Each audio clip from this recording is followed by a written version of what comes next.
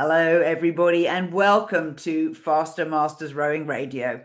We're having a rowing coach only makes you better. Following a program gives you a true pathway to becoming a confident rower who's respected by your peers. You can become the athlete you want to row with. I'm Rebecca Caro, and I'm joined by Marlene Royal. Hello, Rebecca, and hello to our Faster Masters Rowing Radio audience. Yeah, we were just having a bit of a whinge about the weather. Your spring was a false dawn. We could hardly call it spring. It's been extremely cold, and we had 2 centimeters of snow yesterday, but it's not even spring. But your ice is melted. The ice is melted, and the daffodils are popping up. So, like, go figure, right? This is global warming, right? I have crazy daffodils here, and they come out in autumn. They're not supposed to, but for some reason they think, I've had enough rest. I'll flower now. It's time to go. It's time to go. Go crazy.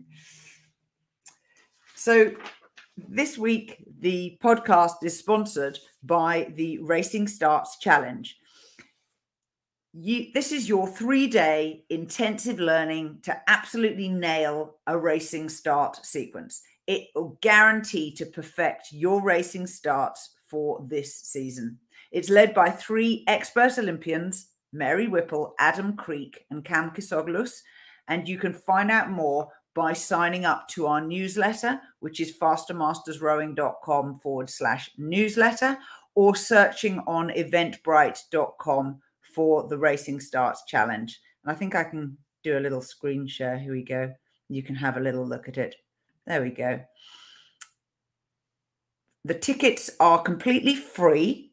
And the way it's structured is we're going to have a 1-hour webinar each day on 3 consecutive days with each of our experts. So it starts on Tuesday, the 24th of May.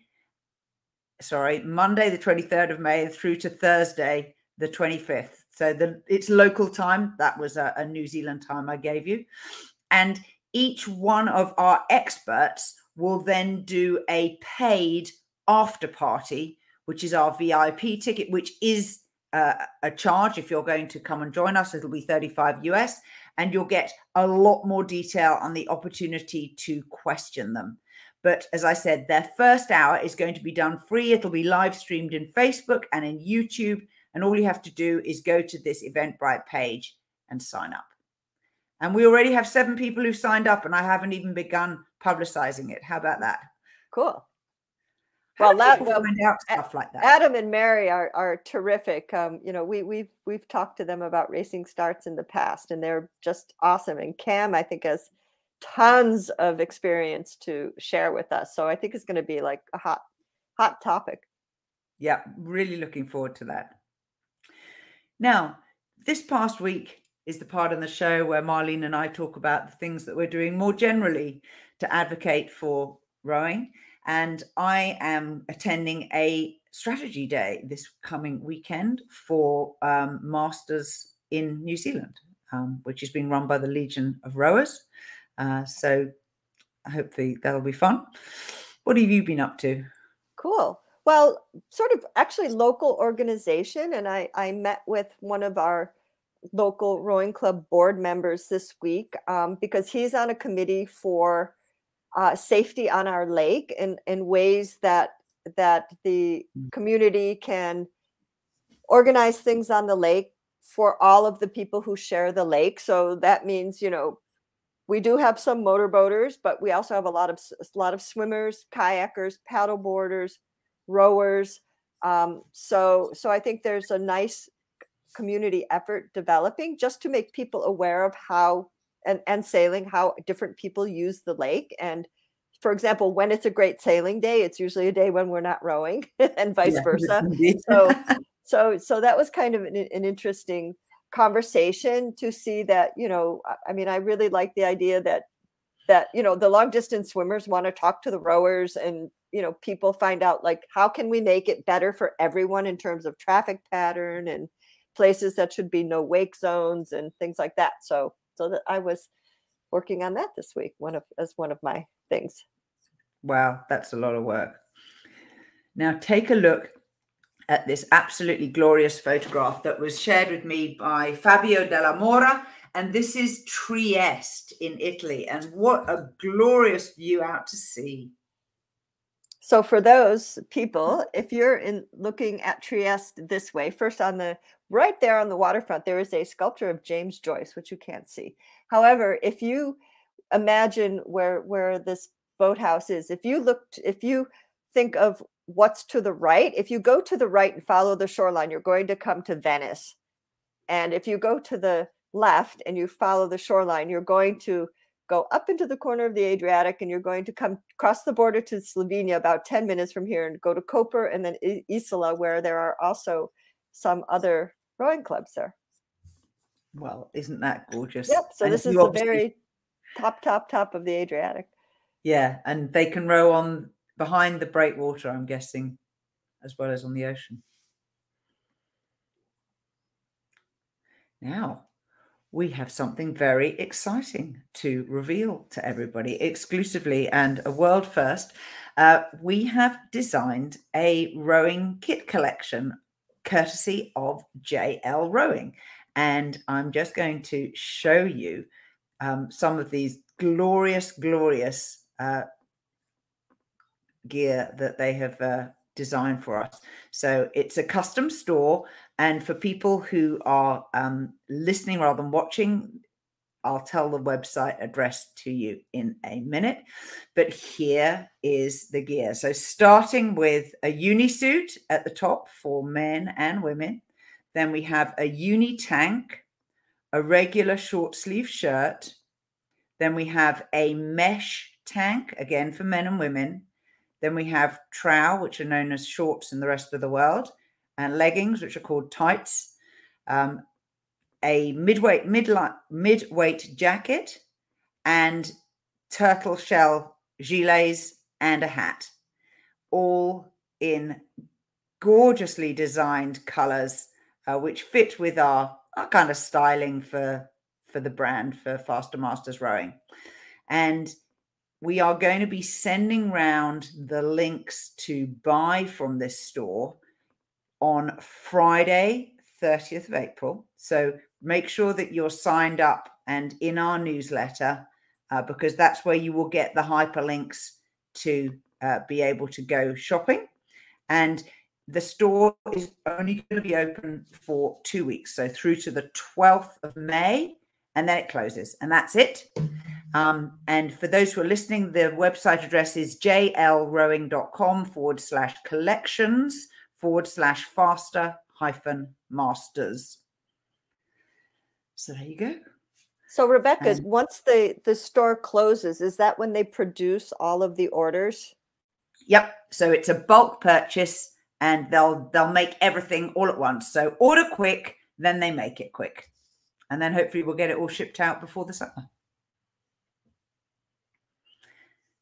So I'm very excited by this. It was a bit of a big step, if I'm being honest, to sort of decide to branch out like this. And hey, it may be a complete mistake. You might all say we don't like this stuff and we'd never buy the gear. But the thing that got us onto this is a conundrum that Marlene and I have been working on for a long time. So we know, and you know, that there are lots of Faster Masters all around the world.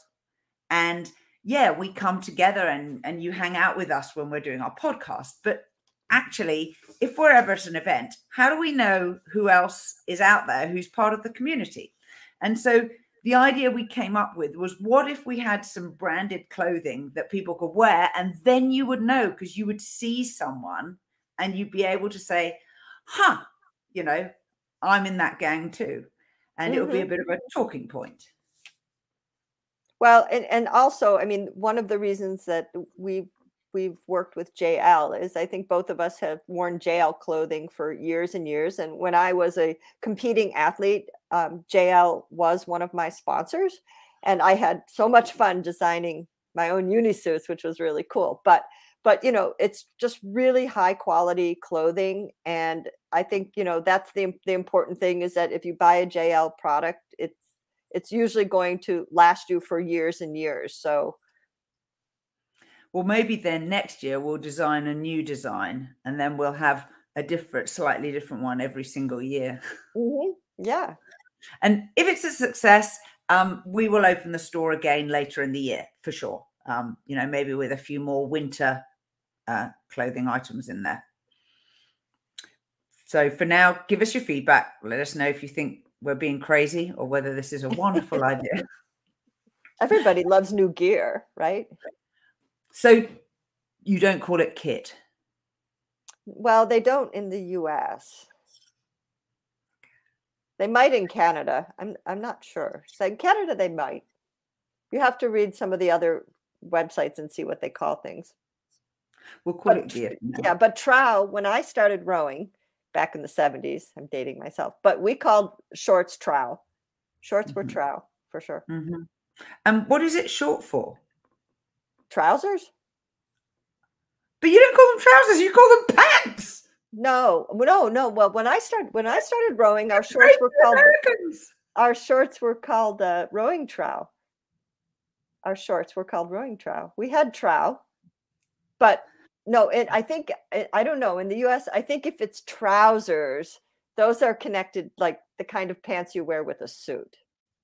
Unlike like jeans or pants or trousers. Yes, I did know that. Yeah. I think, they're more sort of the dressy, or it's just a dated word. Like, I don't know. Maybe old fashioned. You will laugh when I send round the email that announces the collection. I decided to include all the different words for unisuit from all the different countries that I am aware of. I don't know what it is in non-English speaking countries. So you'll have a laugh when you get it. You'll be able to see all these crazy different words, none of which actually describes the garment. That should be a new competition, right? That could be, yeah. Now, back to the last part of our stroke cycle.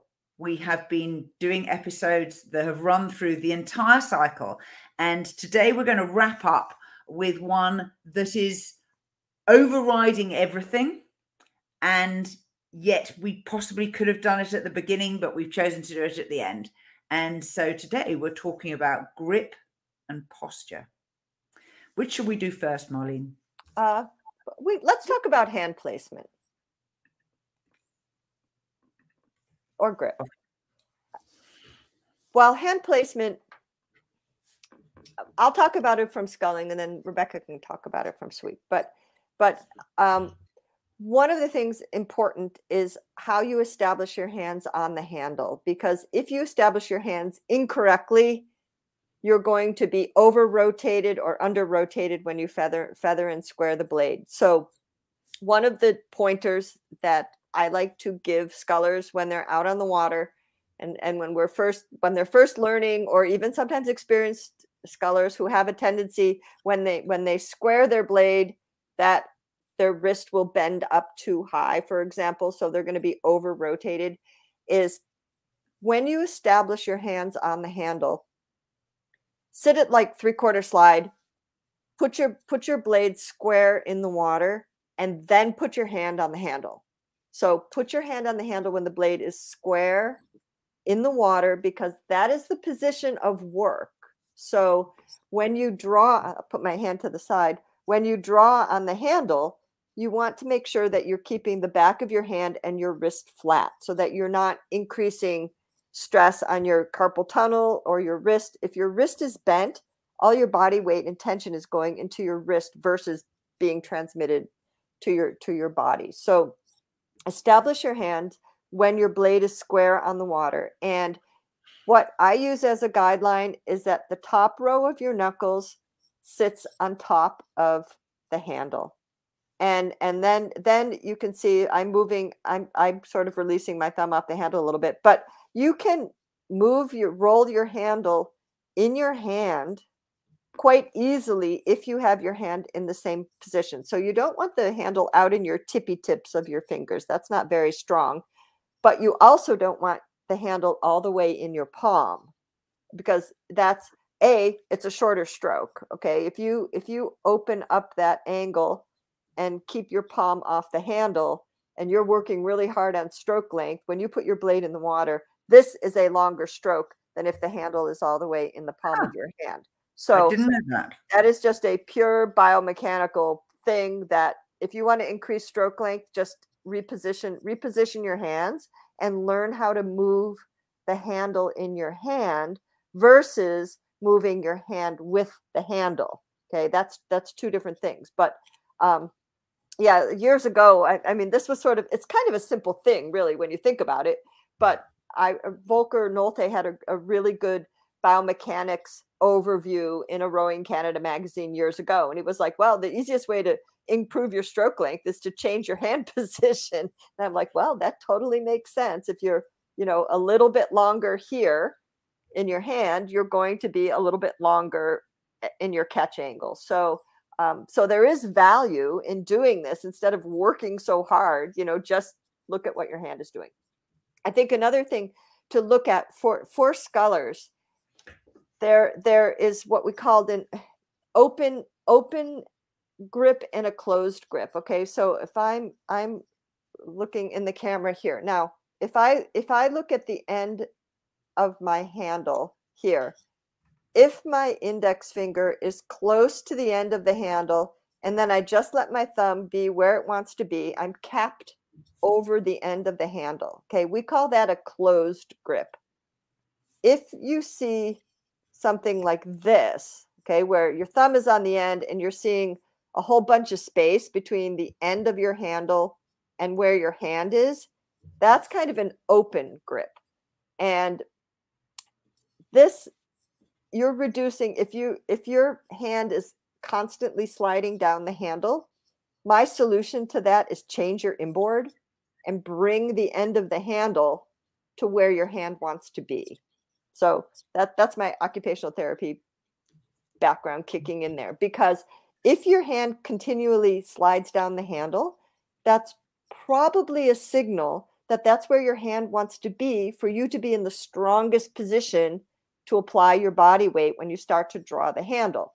If your handle is if you're always off the end of the handle, you're not gaining the leverage of that inboard anyway. So your leverage point is starting where your index finger is on the handle. So I think that's something to keep in mind. If you take your handle and you just, if you want to feel where your handle should be, I'm going to stand up and see if I can get this in the camera. If you stand up with your arm down at your side and you take a handle and you just hold it like a suitcase in your hand and then just let your thumb rest over the end. That's essentially how you want to hold your handle. And then you bring it and you put it back up this way like that. So that will give you a sense. If you take a handle or a grip, just hold it like a suitcase, put your thumb on the end, let it rest in your fingers where it wants to be naturally, and then imagine that's how you put your hands on the handle. That's great. When I'm teaching people for the beginning sculling class who've never rowed before, I always have them start with a flat palm on top of the handle so that they position those knuckles exactly as you describe it. They get the knuckle position first. Yes. And then just let your fingers wrap around. Yeah. So actually you don't, and I think it opens up the world that in all honesty, you don't have to really hold the handles. Okay. Because think about it. When the blade is in the water is, the blade has buoyancy. The water is holding the oar for you. You have to guide the handle and guide the keeping the handle pretty level. However, the water is supporting the blade. When you take your blade out of the water and you feather it, just let it go flat in the oarlock. The oarlock is now supporting your oar. So again, you don't have to overwork things on the handle. You do have to guide the handle, and you do have to have, good control over your feathering and squaring skill. But the boat in the water does a lot for you in terms of actually holding the oar. You have to make the transitions. You do. And people sometimes ask me, how tightly should I hold the handle? And of course, tightness is very subjective. And I learned this from a fellow coach who said, if you are picking up a puppy or a kitten or a small bird, you know that if you hold it too loose, it'll struggle. But if you have a gently firm grip around its body, it relaxes and just sits in the comfort of the enclosure that you've made. And of course, if you hold it too tight, then, you know, as I made the mistake once of sending a follow-up email saying, we don't want any dead kittens. And someone got very offended by the fact, like, don't kill the kitten.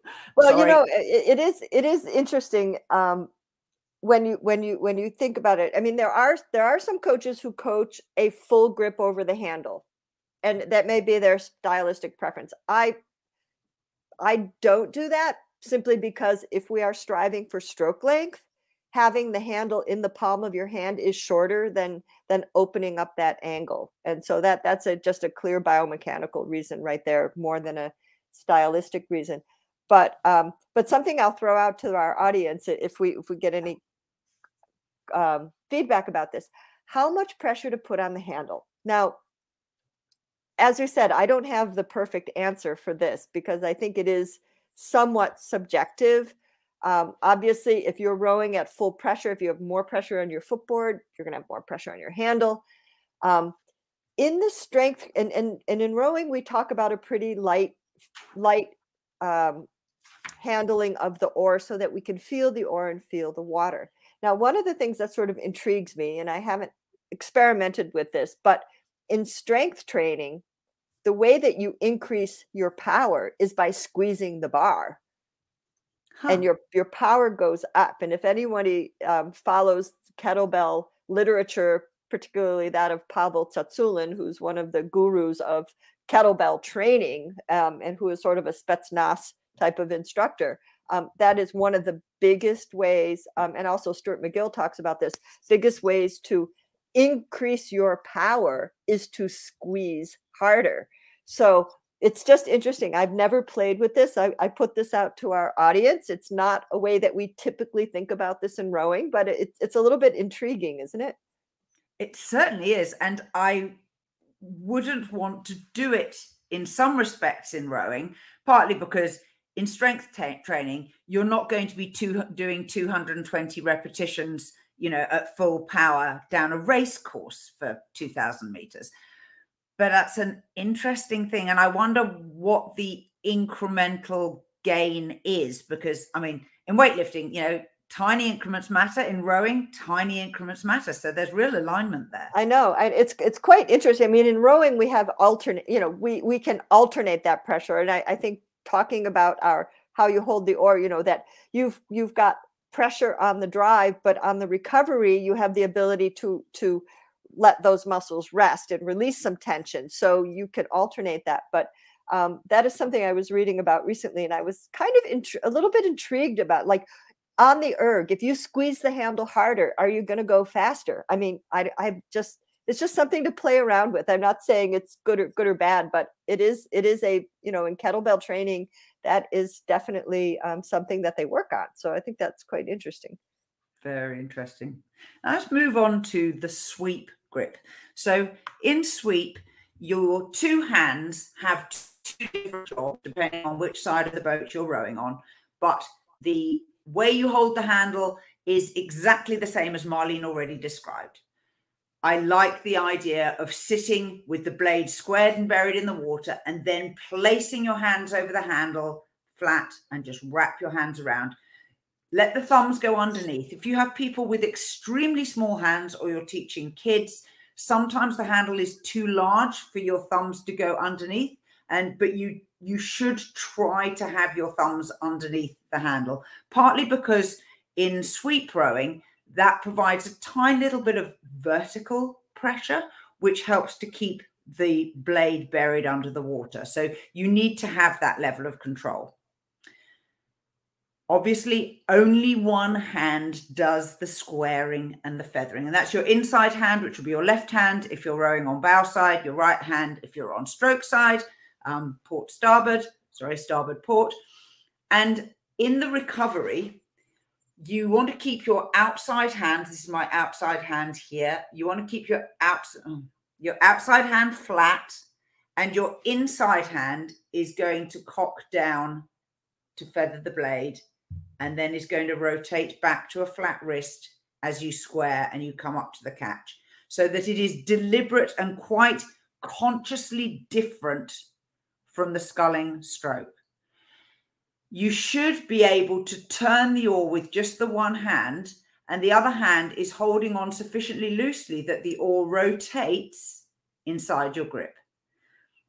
Typically, people will tend to feather a little bit, sometimes with both hands. But what's really important is that you don't over rotate the feathering hand when you square, so that you end up with this cocked wrist when the blade is square and you're about to load it when you put the oar in the water. Yes, absolutely. And it's very important in both sweep and sculling. On the drive, you have to check your hands. On the drive, you have to make sure that the back of your hand and your wrist is flat. And the reason why this is important is, A, you're going to reduce your chance of getting very common overuse injuries in your wrist. You can get wrist tendonitis if you're putting all your body weight on your bent wrist. That's going to put a lot of tension in your wrist when you're under pressure. But also, you just want to think about moving the handle with your body weight. And if your wrist is bent, all your body weight is going into your wrist, and it isn't moving up the links of your arm to your upper body weight. So it is important. It's easy to overlook this because, you get all caught up in the drive and rowing hard and you want to go, and it's easy to overlook your hand position on the drive, but you want to check it. Just like Rebecca said, make sure that your row of knuckles is on top of the handle. And that is your reference point. And, and that you know for sure that that's staying on top of the handle. And try to learn to move the handle inside your hand versus moving your whole hand with the handle, which I call the Harley Davidson mechanism. Yes. Because again, right, you can, if you're at the starting line, you can put your hand on the handle and like, at the start, if you're fast enough and you're sure you're going to beat the other guy in the other boat. But it is important to pay attention to this, because again, every time you're cranking your wrist with pressure, you're putting a lot of stress on your carpal tunnel. So the more you can keep that wrist neutral throughout the entire stroke, whether it's the release, whatever, not that everybody does it, but if you can master that and maintain that handhold properly, you decrease an enormous amount of stress and potential injury to your wrist. Yeah, and that is so important. And these things take a lot of practice to get right. So there are some little things that you can do to help yourself. One of the grip correction techniques that I like is to take a cheap elastic band or a hair elastic. And if you're one of those people who has the tendency that your hand drifts down and you have that open grip Marlene demonstrated earlier, is to put a rubber band on the handle. And so it sits against the outer edge of your hand by your little finger, so you can feel it. So if your hand has a tendency to drift and you feel yourself pushing against the band, you can then reposition your hand. And the same works for a sweep grip. If your inside hand tends to drift either up or down, I mean, people's hands drift. I think the inside hand has a tendency to drift in sweep a bit more than the outside hand. And classically they say, put your hands shoulder width apart. Well, I think that's rubbish, because I've seen rowers whose shoulders are much wider than the width of the handle. Okay. So a comfortable width. At a minimum, I would say stick your thumbs out, and when your thumbs touch at 90 degrees, that's the minimum distance apart your hands should be. And for me, that's a little bit too close. I want them just a little bit more, but you will work out what feels comfortable. If your hands are too close together, you can't get good pressure. Mm-hmm. You get a better pressure with a slightly wider grip. And that's partly because the way the grip works in sweep, when you only have one oar, is that the leverage moves from your outside hand to your inside hand as you go around the arc in the power phase. So at the catch, your inside hand is very ineffective because it's too close to the fulcrum, and your outside hand actually has a much more control. Your outside hand always has the better control, but as you come past perpendicular, square off to the oarlock, and you come through to the very last bit of the legs and arms draw of the sweep stroke, your inside hand has an enormous amount of additional pressure that you can just add to the stroke just by giving a really good draw with your inside hand, because your outside hand has moved to an oblique angle with your elbow and your forearm. So it's quite hard to actually grip and get good purchase on the water with your outside hand. So it kind of goes from outside to inside as you go through the power phase. Rebecca, I think an important little tip too for positioning your outside hand on the sweep oar is when you're approaching the entry, be sure that you're not pushing the handle out so that your fingers are coming off the outside handle. That happens sometimes, when somebody their inside hand is still pushing the handle around as you're approaching the entry, and they're trying to reach too far, and they push the outside handle out in the tippy tips of their fingers. So I always like to watch and make sure that you've got those fingers on the handle, because you're going to need to use them as soon as the blade's in the water, particularly the outside hand. So, if somebody's like, they're like this, the hand, they're barely holding onto it. It's going to be really hard to apply that pressure to get going. Yeah. And more importantly, they will have a slow and a late catch because the outside hand controls the weight of the handle. Because it's further away from the fulcrum, a small movement in your outside hand has a much greater impact on what's happening on the spoon. And you will guarantee that that person has a really slow catch if they're placing the oar with their inside hand.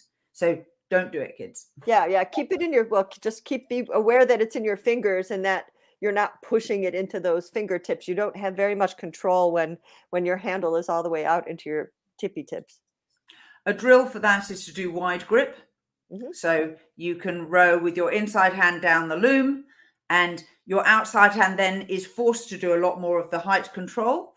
You can do a progression of that, which is to do your inside hand just laying flat on the top of the oar. So rowing square blades, you're not squaring and feathering, and your inside hand is at the wide grip position and it's just flat on top. It's not actually holding. And a further progression, if you want it, is you can hold your backstay with your inside hand. So you can actually do a full stroke with just the outside hand controlling everything. And the inside hand it's almost like you're taking a balance, and that helps both with understanding what the outside hand's doing, and it also helps you to rotate around the arc, because with your inside hand reaching out onto the rigger, it really draws your torso around, and that makes a significant difference to people who haven't understood fully the amount of rotation that you need to do. It's rotating in your shoulders, really not in your hips. You still have this sculling leg drive, but the hips, the shoulders are the things that need to turn around the arc of the pin. Yes. And for scullers, one drill that they can practice is what I call one finger rowing, middle finger rowing. So you put the blade in the water and then draw through the water with just your middle finger, middle finger.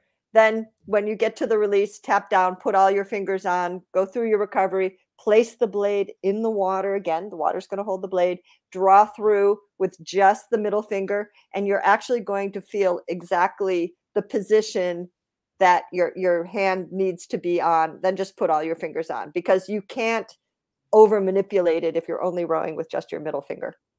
That's so cool. I heard an announcer at the Henley Regatta talking about being strong enough to hold back the devil and gentle enough to bend the angel's wings. Would that apply to grip?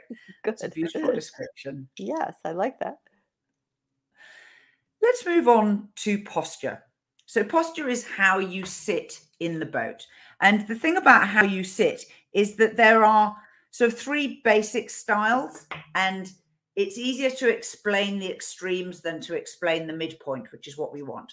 So the extremes range from extremely poised upwards, almost like a ballet dancer or a gymnast with an arched back, and their sternum is so raised that everything is really, really elevated and extended and kind of tight in its extension. The opposite is the couch potato, where you're slumped, your pelvis has tilted backwards, and there's a curvature to the back of your spine, and your shoulders are down, and your chin is sometimes down and towards your chest. And where we want you to sit is somewhere between the two. You need to have lift off the seat, so you need to be sitting tall, but not rigidly tall. And you definitely don't want to slump, because that's going to affect how you handle the oars, which is a topic for another day. Yes, I think posture, everybody goes, oh, yes, yes, yes, yes. And then they get in the boat and they totally don't pay attention to it. I think big topic with posture. You need to work on your posture all the time, not just think about it as something that you have to address when you're in the boat. If you are constantly slumping in your car, okay, my advice in your car, put the back of your seat up, adjust, put your head on the headrest so this way your ears are aligned over your hips. Adjust your rear view mirror so that you can see out the rear view mirror with your head touching your headrest. That is essentially a neutral position. And if your spine is in neutral, it's much more resilient to injury because your vertebrae are stacked on each other. You're not using musculature to hold yourself in place. Like the first example that Rebecca talked about, somebody who's really stiff and rigid, they're using a lot of energy of their muscles to hold them in that position. That takes too much energy. We don't want to be in that extreme. If you are not sure what a neutral spine feels like, lay down on the floor. That's a neutral spine. When you're lying down on the floor, that's a neutral spine. Or if you sit up on an erg, we've talked about this before, put your hands behind your head and just feel what that feels like. That's a neutral spine. Or tuck your hands, if you're sitting at your desk right now, tuck your hands behind the small of your back. That's a neutral spine.